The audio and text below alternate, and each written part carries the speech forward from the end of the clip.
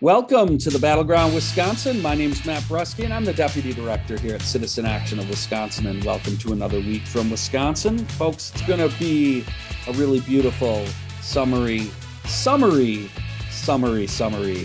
Memorial Weekend, which, folks, it's always too short around here, so please get out and enjoy it. And, we could all use a little joy this weekend. It's been a tough couple of weeks, and we are going to talk about that on this podcast. We have a great panel this week, which includes Robert Craig, the Executive Director here at Citizen Action. Hey, Robert, how are you doing? I can't complain personally. We can all complain about the world, and I'm sure we will. Yeah, I hear you. And this panel has a special guest this week. We are glad to welcome State Representative Supreme Moro Mukunde. Supreme, welcome. Hey, thanks for having me. I really appreciate it. Appreciate being back here with you all again.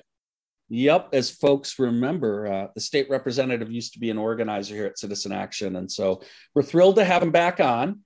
Been wanting to have Supreme on. We've been talking about it now for a few months because we are working with him and State Senator Chris Larson on an epic and critically important climate and jobs package, which we are going to talk about later in the show. And it's why we wanted to have the representative on, because we are super excited about it. We think it's absolutely critically important. We'll talk more about that later, but the reality of our world sort of dropped upon us again this weekend. And the reality that I want to spend at least a couple segments talking about with both of you is the proliferation of guns. And I'm going to say that because to me, it's everything. It's hangs over everything. And it unfortunately often isn't the heart of the discussion when these incidents happen. And incident I am, of course, referring to is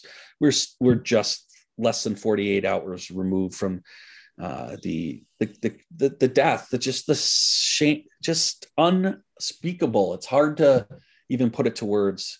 The death of 21 more people, 19 children in Texas, and this is coming off of just the incident in Buffalo. Just equally, if unspeakable, in terms of the amount, just the horror and the frustration. That I'll just say as the host before I send it to both of you, that it almost seems hopeless. And we have talked about this on this podcast over the last decade. We have had guests on, we've had people on when these incidents happen, and nothing's changed. If anything, it's gotten worse. And what mostly has gotten worse is the feeling of hopelessness, that we know that this proliferation of guns is not going to be addressed. And so I just start there, and I want to go to Representative Moro Mukunde for your initial just thoughts on what happened and get your initial comments. And then, of course, Robert, go to you, and we'll take the conversation from there. Representative? Well, thanks first and foremost. I remember when Buffalo happened. I just remember that, we live in a country that was, founded upon, free labor and state-sanctioned genocide, basically state-sanctioned ethnic cleansing, and so remembering that and knowing that, that never went anywhere, and that Trumpism, the election of Trump, kind of uncovered these kind of feelings of people. You had somebody go into a grocery store who had been casing the place and going to kill Black people, had manifestos written, etc. There was a really intelligent individual. His name is Boren King. He talked about how maybe this is these white supremacist gangs that are recruiting these young shooters to go into places and do these kinds of crimes. And because what we're going to be talking about afterwards is just the manifesto. So they can get that out there. But as a Black man who lives in America, I know that my people are always under assault in many ways, shapes, and forms. And so I'm devastated, heartbroken. However, I am not surprised. Robert, your initial thoughts. I think as heartbreaking as it is, and to hear about each of the lives that was lost, each child, a life cut short, and some of them already clearly we're remarkable people and we're going to be remarkable adults, and it's all cut off, is heart-wrenching. What is we got to remember about American society, though, is that we, a little like 9/11, we react this way to something that we can see, that's graphic, these 19 kids, right? And can empathize with what would be like if you were in second grade and someone came in and barricaded themselves in and started killing all your classmates and your teachers, right? But then as far as magnitude, and 9/11 is the same way, which we were right to be distraught over, but then it was used as a political justification to kill hundreds of thousands of people in Iraq and spend $8 trillion that could have created a green, resilient, racially equal economy if we'd invested it here. And so, but we have to also take a step back and realize that, folks, 1,000 people are dying a day of COVID. Okay, does anyone notice? Is there any attention to it? It's like been normalized. The deaths from runaway climate change will be far greater. And so I want to go fundamental that we're, as a society, currently our biggest challenge is we can't solve any fundamental problems that matter to people. And that's to the advantage of the right-wing conspiracy to end democracy, because they're trying to discredit democracy, right? Even the possibly democratic government, they like the Hungarian model better, right? Viktor Orban. And everyone who is not part of that is the broad Democrat coalition, which is not all progressive. We all know that. It needs to either be able to act boldly and decisively, or democracy is discredited by each and every step of this. We also have to be honest with ourselves. Yes, the proposals Democrats are making in Congress would make it better, right? Would reduce some of the gun mayhem, but it's not all that would be necessary to make this impossible. And we don't make that clear, just like we don't with little half measures on climate, for example, or COVID, or any other of our major challenges, racial justice, criminal justice reform, right? Where we're going backward. And so we got to get serious. It requires a different level of leadership than we're used to, a lot more courage. A lot of folks have been saying that. I mean, anti-racist writers like Ibram X. Kendi and a lot of others, that we just need a lot more courage. And I'm very interested in what Supreme and Matt's thoughts are. You could say it may be panned. It may look like a circus act. It may actually not help him win the governor's race. Beto O'Rourke went and did something that a conventional politicians usually do, and in a way revealed the other side, because they started screaming at him in an outrageous way from the stage, right, when he did that. But it was a horrible performance by Governor Abbott and company, where they were blaming it on mental health while saying that there's no evidence there was a mental health issue. And they're not doing anything about mental health. You need major public investment to do that. And here's the problem. If there was a city, there probably are all over or place, where they prevented a mass killing, those people aren't heroes because it was prevented and it never happened. So we're a weird species in that you're more of a hero if you go and don't prevent something, but stand on the scene and say the right things. And if you prevent it altogether, you're not even a hero or even recognized. So, I mean, that's a big problem. I think we should get to, I know I'm throwing a lot at the kitchen table here, and that is the police apparently stayed outside for a long time, didn't go in as the mayhem was going on. And then the solution, even Democrats are starting to fall to, is we just need more police.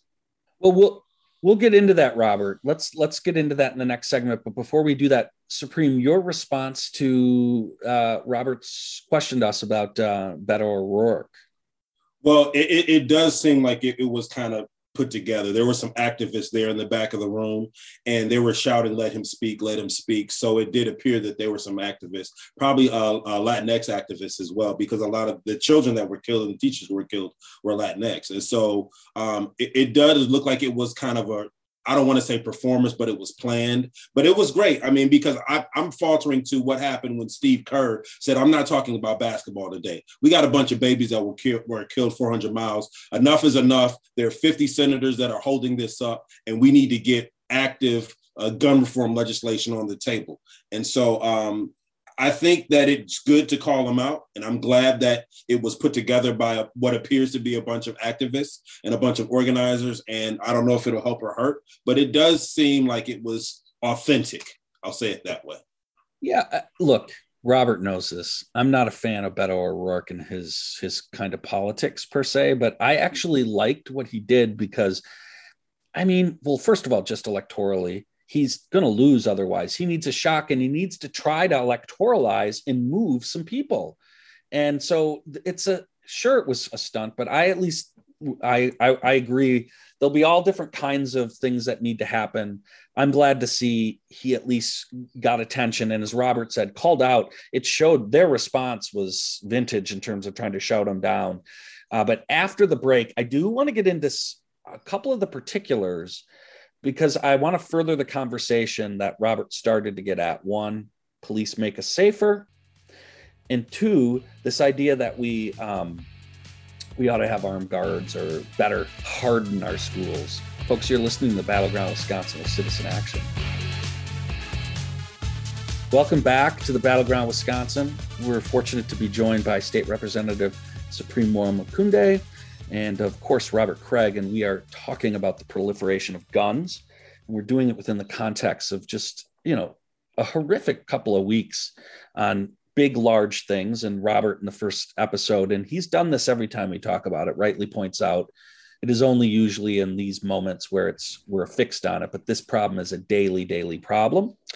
I wanted to talk a little bit about some of the specifics because we brought this up. I brought it up when we were talking about the Milwaukee stuff last week, and I was very upset about the response or the idea that somehow we need more police. The reality of this situation is this kid got by armed security.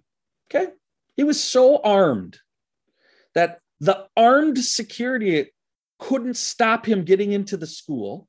Then there he was for a long time before they could muster the artillery to deal with this kid, who, by the way, got this all in the last few days, right? So armed guards don't make us safer. And God knows you put armed guards in the school, anytime you have an armed gun in the school, it's inherently risky. So it's crazy, but it didn't stop this situation at all. This dude was more armed than the police. It's just, and yet, we're going to hear this. And Robert, you mentioned the other one around mental. We immediately default to blame mental health, right? Look, folks, anyone who does this has some level of, they're struggling with some level of mental health, without overly diagnosing it. So it's not that. And by the way, our country stands out into every other country in the world. And everyone's dealing with mental health issues, right? Especially in this time. So it's not that. And this issue called it out. And you're right, Robert. You talked about the Texas governor saying, oh, clearly, mental health, when he talks about this, but yet then admitted there was absolutely no history of mental health with this kid. So, by the way, he's 18 years old, right? So what are we talking about? So I just want to get your responses to that, because I do look, the idea that we can police ourselves out of the proliferation of guns is insane to me, but yet it remains a core argument from the other side. Representative? Yeah. So first and foremost, I think we need to have a conversation about the gun culture in the United States of America. We have a whole amendment to our Constitution that says you have the right to bear arms. And there's a multi-billion-dollar industry that bases its entire existence on that amendment. They make billions of dollars a year. And so we have this fervent gun culture that says, cops and robbers go out and play and pretend like you're shooting each other as children, and it gets built up from there. You'll take my gun from a cold dead hands, etc. And so immediately when something like this happens, we talk about mental health to steer ourselves clear of talking about the gun culture in the United States of America. And then we have this phrase that says the only thing that stops a bad guy with a gun is a good guy with a gun. And what if we had these armed guards in school? Now, as a Black man who lives in America, I'm concerned about that armed guard in the school when my 5'7", 10-year-old son who weighs a little over 100 pounds gets upset and has a childlike moment. And then all of a sudden you bring in that armed guard into the classroom. And then later that armed guard is saying, well, I felt my life was in danger. And so now and these are not military compounds that we're sending our children to. I don't want to have to walk in and say, here's your armed guard with the AK-47 or the AR-15 protecting your school. Protecting it from who? Because every time I see these officers in schools, I go back to in South Carolina where I saw an older man tossing a young lady around the room, and he was the police officer, the resource officer. And when I worked at Citizen Action on substance abuse disorder, they had officers where they used to have the nurses in the schools. Because if you want to talk about mental health, let's talk about having more mental health and healthcare professionals in our schools rather than armed people, if we really want to solve those issues. And I just think we're trying to ignore the fervent gun culture and doing something about that in the United States when we talk about mental health, because we don't really want to talk about mental health. Robert. Well, it's all evasion, because what has Greg Abbott of the state of Texas done about making mental health an entitlement and having rapid response teams and huge public information campaigns to say, you see these signs, as there are signs when someone is going off track and could become dangerous, report them, and then there being an infrastructure to deal with that. There might be the power, enough resources for one individual to figure out themselves and help one person, but systemically, no, right? And they don't want to do it. They just want to evade. So here's the problem. We know who the Republicans now are. This is not the Republican Party of old, okay? This is not the party of Lincoln. It's a party of Trump. So here's the thing. What are the rest of us going to do? Because this becomes a ritualistic dance. And that's what Beto O'Rourke was saying, right? And I will say Julian Castro has a lot of credibility, praised him on national TV last night. And I don't even know they're natural allies, but I'm saying that for just standing out and trying to do something to break it up, right? And to bring attention. But here's the thing. When we fail and the next one happens, what do people do? They turn away from their own democracy, right? That was the threat to democracy in the early 1930s. People forget that there was a consensus growing that democracy didn't work because fascism was coming everywhere and that we were going to have to become a more authoritarian society. And the New Deal, which actually resolved the crisis, made an existential threat to the country economically, reinvigorated the idea we could actually do this through liberal democracy.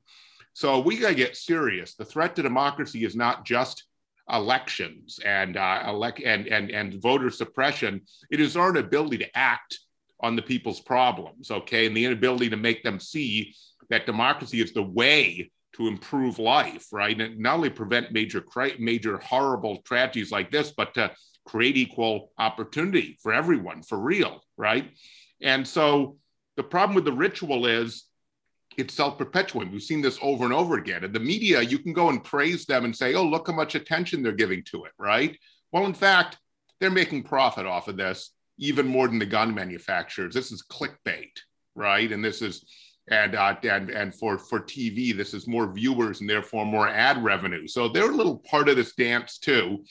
And, the Democrats look ridiculous because they stand up and condemn this time after time, get nothing done, can't get to 50 votes in the Senate.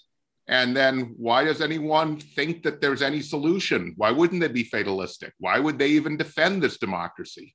Well, this begs the question, if there was an issue that you would, Manchin, I saw him last night going after, quote, Republicans around this. Why would you be in the Senate? If there's any reason to be elected to the Senate, I was thinking, well, I would turn that back at you, sir. And how about we look at the filibuster for something as critical? Like this is, Robert, when you say the Democrats look bad on this, it always gets around to this. There's like hyperventilating over the issue in public, but then not actually having the political following through with the policy and saying, well, but I would, thinking that the filibuster, which nobody really thinks is super legitimate at all, is more important than any of these intractable issues. And we talk about this on a whole host of issues, whether it be, criminal justice reform, police reform, healthcare, climate, right? We keep coming into this block.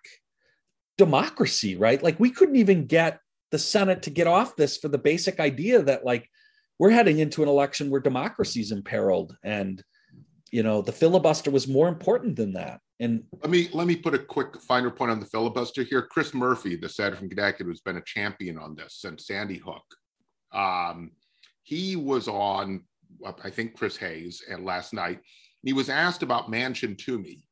That's a bipartisan thing and he says, first, we have to understand it's very limited. All it does is close the loophole that says that online commercial sales and certain things like gun shows have no background check when ones at stores do. Okay, so it's very minimal. And he says, you know what? There might be 3 Republican votes for it. So you can't pass even that. Oh. So that is a situation if you have a filibuster and you have 2 Democrats, 2 at least that are public. I think there are a few others standing behind them who don't want to remove the filibuster either. Coons, Warner, et cetera, who are kind of being weasels about this. But it's more than just Manchin. And we know the Republicans think their political power is more important than the lives of kids. That's obvious. But it looks like there are moderate Democrats who are acting the same way, and they are the marginal difference between us taking effective action and perpetuating the ritual of discrediting democracy entirely and doing nothing and continuing this cycle. Representative Moore, you get the last word in our final minute here on this segment. We could talk about this for an extended period of time. I will say this. I think it's time to put the blame where the blame belongs. We have to do more for the gun manufacturers, and what are they talking about in our communities. We have all this easy access to firearms in the state of Wisconsin. You can gain the right to conceal carry a weapon and never have fired a weapon ever in your life. There's a problem with that. I think the ability to go and get the firearm day one and take it with you. You don't have the 48-hour cooling off period. Or, guns cost a lot of money. If I buy one today and something happens to my car, I want to be able to bring it back, but you can't. And so I think we really have to ask the gun manufacturers what it is that they're willing to do to help us ease the burden of gun violence in our country. With that, folks, we got to take a break. You're listening to the Battleground Wisconsin. We're Citizen Action. You can find us at citizenactionwi.org. Welcome back to the Battleground Wisconsin. We're Citizen Action. We are going to move our attention a little bit to some in-state news that's happened, and also need to spend most of the time, though, we want to talk to the representative about the introduction of the climate and jobs package. So before we do that, though, I do just want to mention the big news last night where the Election Commission, which we have been talking immensely about because it's super important right now, but Dean Knutson, one of the Republican commissioners, who's been there for 5-6 years, very, former state rep, very much conservative Republican, has stepped down and called out the Republicans last night, said, you guys with this constant obsession that this election was stolen, and basically called them out and stepped down. And so they delayed their vote on the next chair of the leader of it, which is going to be super important. But big news shows that there are fissures within the Republican Party on this. Representative, any thoughts you have before we go to the climate and jobs package? Yeah, so Dean Knudsen, hero or goat? And so that's the main question, because he talked about, I'm getting called a rhino or Republican in name only by my people. And he's like, hey, folks, Trump lost. And it's good to hear him say that, because there are a lot of folks who are waffling on the issue. They don't know where they stand on it at one point. At one point, Robin Vos was like, no, the 2020 has been settled. The next thing he's talking about, let's have these folks come to my office and talk to me about it. And then he changes his tune at that point. I remember when the January 6th attacks happened. Back in the day, they would say, if liberals won this or progressives did that, what would they do if they were trying to subvert our democracy? I remember the worst thing that I ever saw folks do was say, hey, we should not certify this election. And this was Bush v. Gore back in the 2000s. And then you have people storming the Capitol. This is what people would do if when they don't get their way. And so he's like, we lost. Let's move on. He probably voted for Trump, but we lost. And I'm glad to see that someone is beginning to ring that bell from that side. And there, like you said, there are fissures within the Republican Party, because a lot of these folks are Trumpers. And he's like one of the biggest populist people since I don't know who. But yeah. Yeah. Well, look, we'll have to track this. The one downside, right? He resigns. They didn't take the vote. They'll probably replace him. It would have been nice if he had maybe just taken the vote and made sure that the complete right-winger conspiracy theorist, Bob Spindell, is not the chair, but we'll have to track it. But I want to switch topics. Just wanted to get your thought. Robert, you got something you wanted to say on this? All right. Dean Knudsen is more of a traditional conservative. I dealt with him when he was in Joint Finance Committee chair. Nice guy. Isn't really with us on most issues, but at least believes in the mechanisms of democracy. You can talk to the man, you can get some kind of accommodation. So old school. He's not rocking any boats. He's walking away. He's saying, if the Republicans are going to disown me now, the Trump Republicans, then I'll just walk away. And here's the problem. The chair now has to be either Swindell, who was part of the insurrection, the whole legal part of the conspiracy, or whoever Vos appoints. And here's the question. Robin Vos, we know, doesn't think the election's stolen, but is constantly trying to play both sides. What will Robin Vos do? There'll be immense pressure, maybe from Trump himself, to put someone in who is an insurrectionist, and then either they or Swindell are chair, or does Vos try to actually put someone in more reasonable? That'll be interesting to see. But again, this is yet another little piece where the rare thing we saw in 2020, where the WEC, the Election Commission, aside from Swindell, actually acted appropriately in a pandemic, right?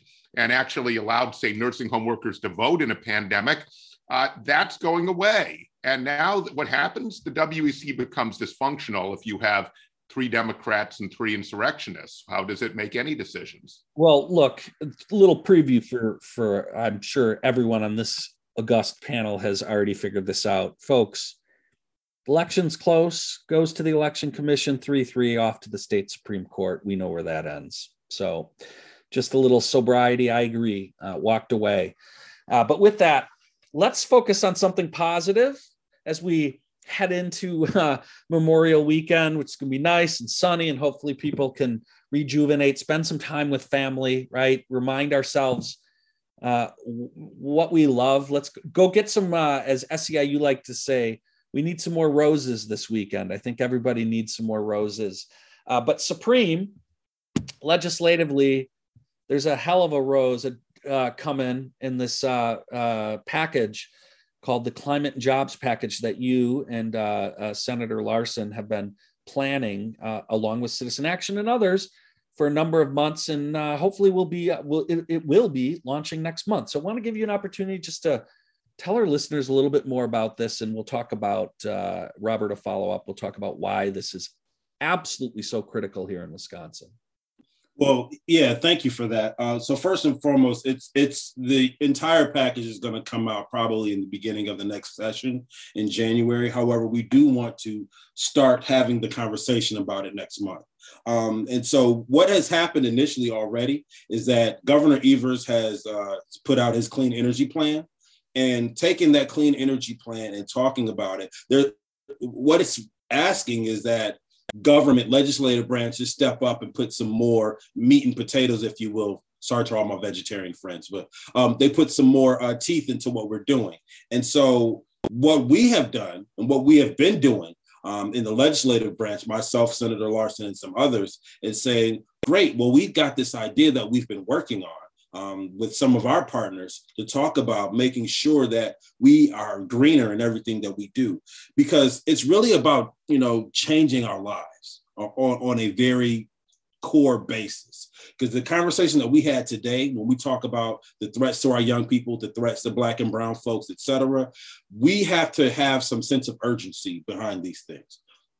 And these are affecting our lives on a day-to-day basis. And what is also at the door of affecting our lives on a day-to-day basis is climate justice and the need for a greener economy. So we're meeting at the conjunction of jobs, housing, climate justice, and the economy. That's what this bill is basically doing. And it talks about, core things like reducing our carbon emissions, in setting rules to reducing our greenhouse gas emissions, giving incentives for solar use, creating a just transition for those industries who need to transition to a greener infrastructure. We're talking about a number of those kinds of things, and we're going to talk more about it in June, and the big package is going to come out. It's about 60 some pages. So it's a really big piece, and it's going to talk about housing, how we deal with housing, how we retrofit roofs, how we build solar panels, how we have jobs to help support these retrofitted homes and roofs, et cetera, and how we hold companies accountable, corporations accountable as well. Because I can tell you all day to go recycle and to not run your dishwasher more than twice a week.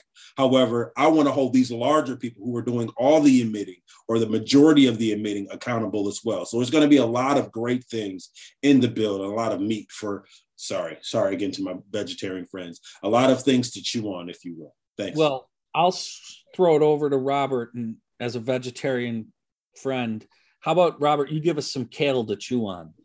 Well, lots of vegetable protein. So let me, because we don't want to reveal everything, want to get news coverage when this is released. And we've been proud to work with Representative Moore-Omokunde and Senator Larson on this. Nonsense. We're breaking news here, Dr. Craig. Well, the governor, as we've said here before, deserves praise for actually creating a framework and getting serious about the idea we would actually do what's necessary, which is cut emissions by nearly in half by 2030. And folks, the clock is ticking and they're increasing every year, right?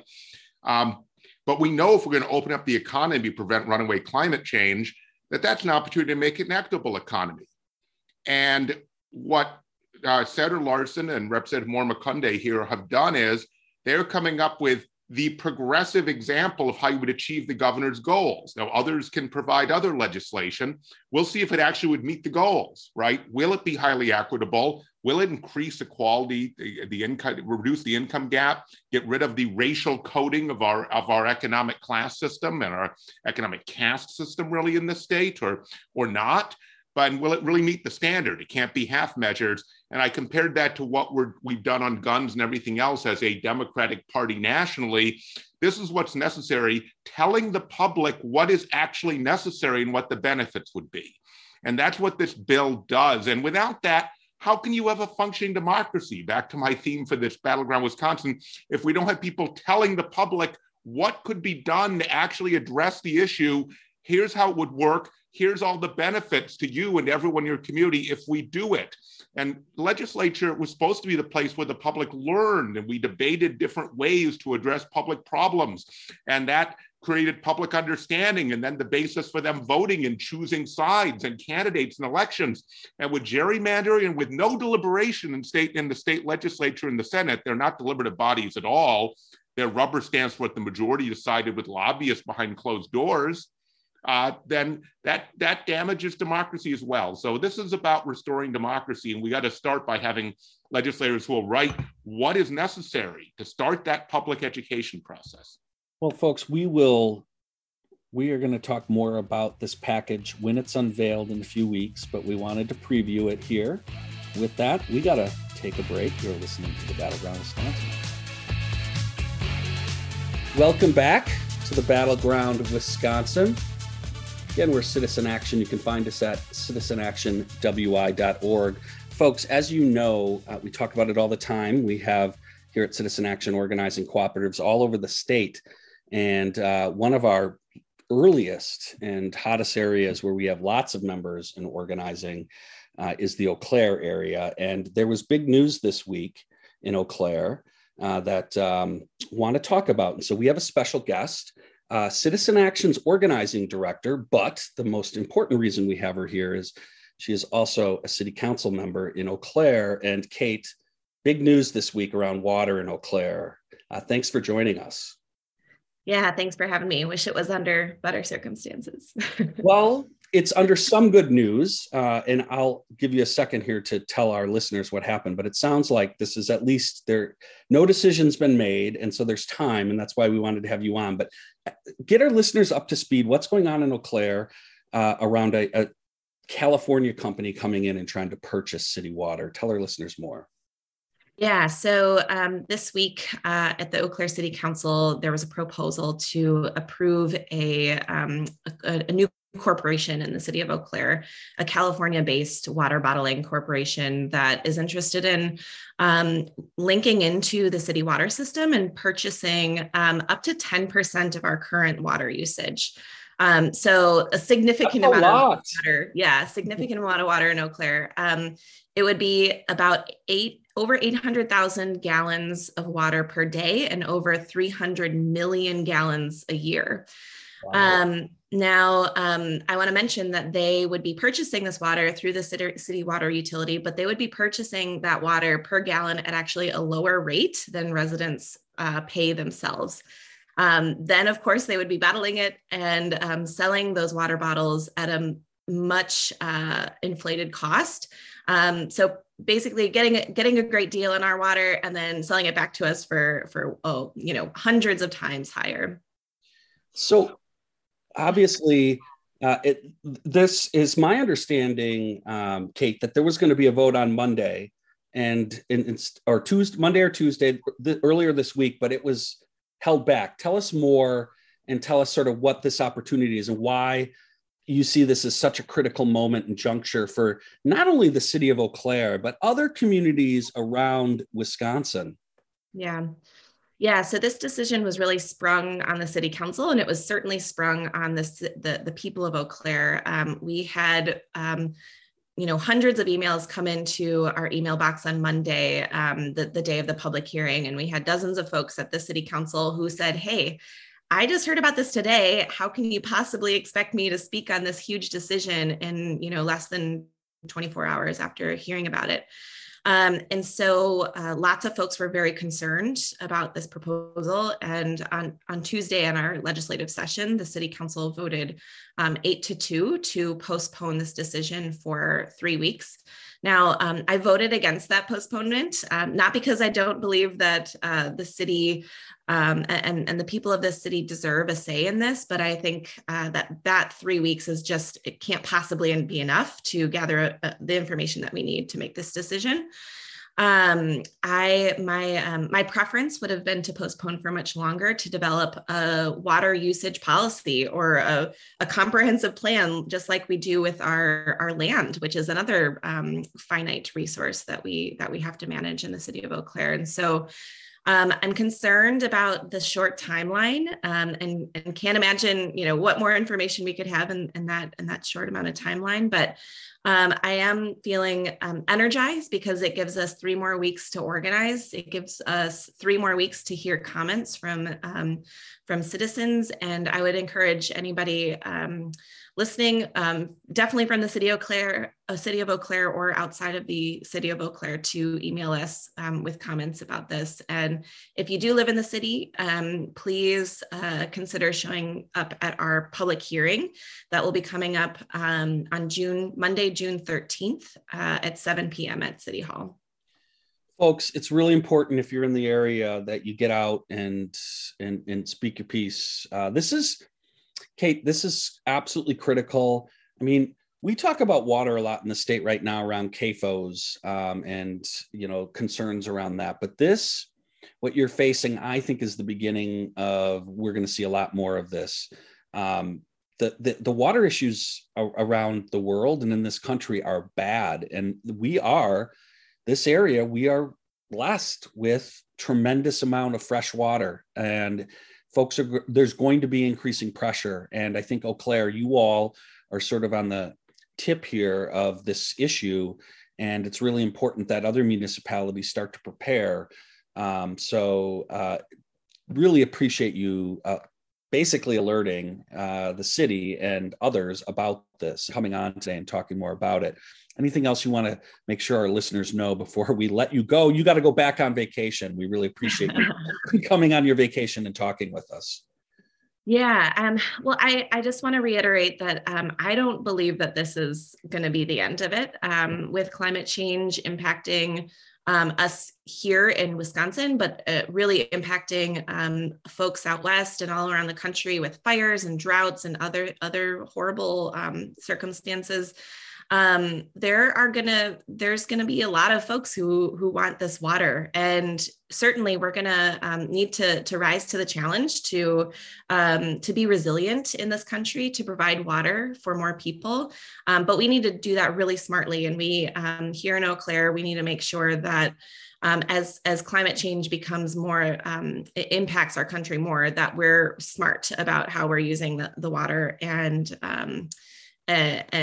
providing that need, and not just selling it off to any corporation that comes along. And so I completely agree that this is only the beginning. And I think the one really good thing that's going to come out of this is that the city of Eau Claire, I hope, is going to be really seriously looking at a water usage policy that can be used in Eau Claire, but also serve as a model for other communities in the state of Wisconsin, to really proactively take action to create policy on how we use our water statewide.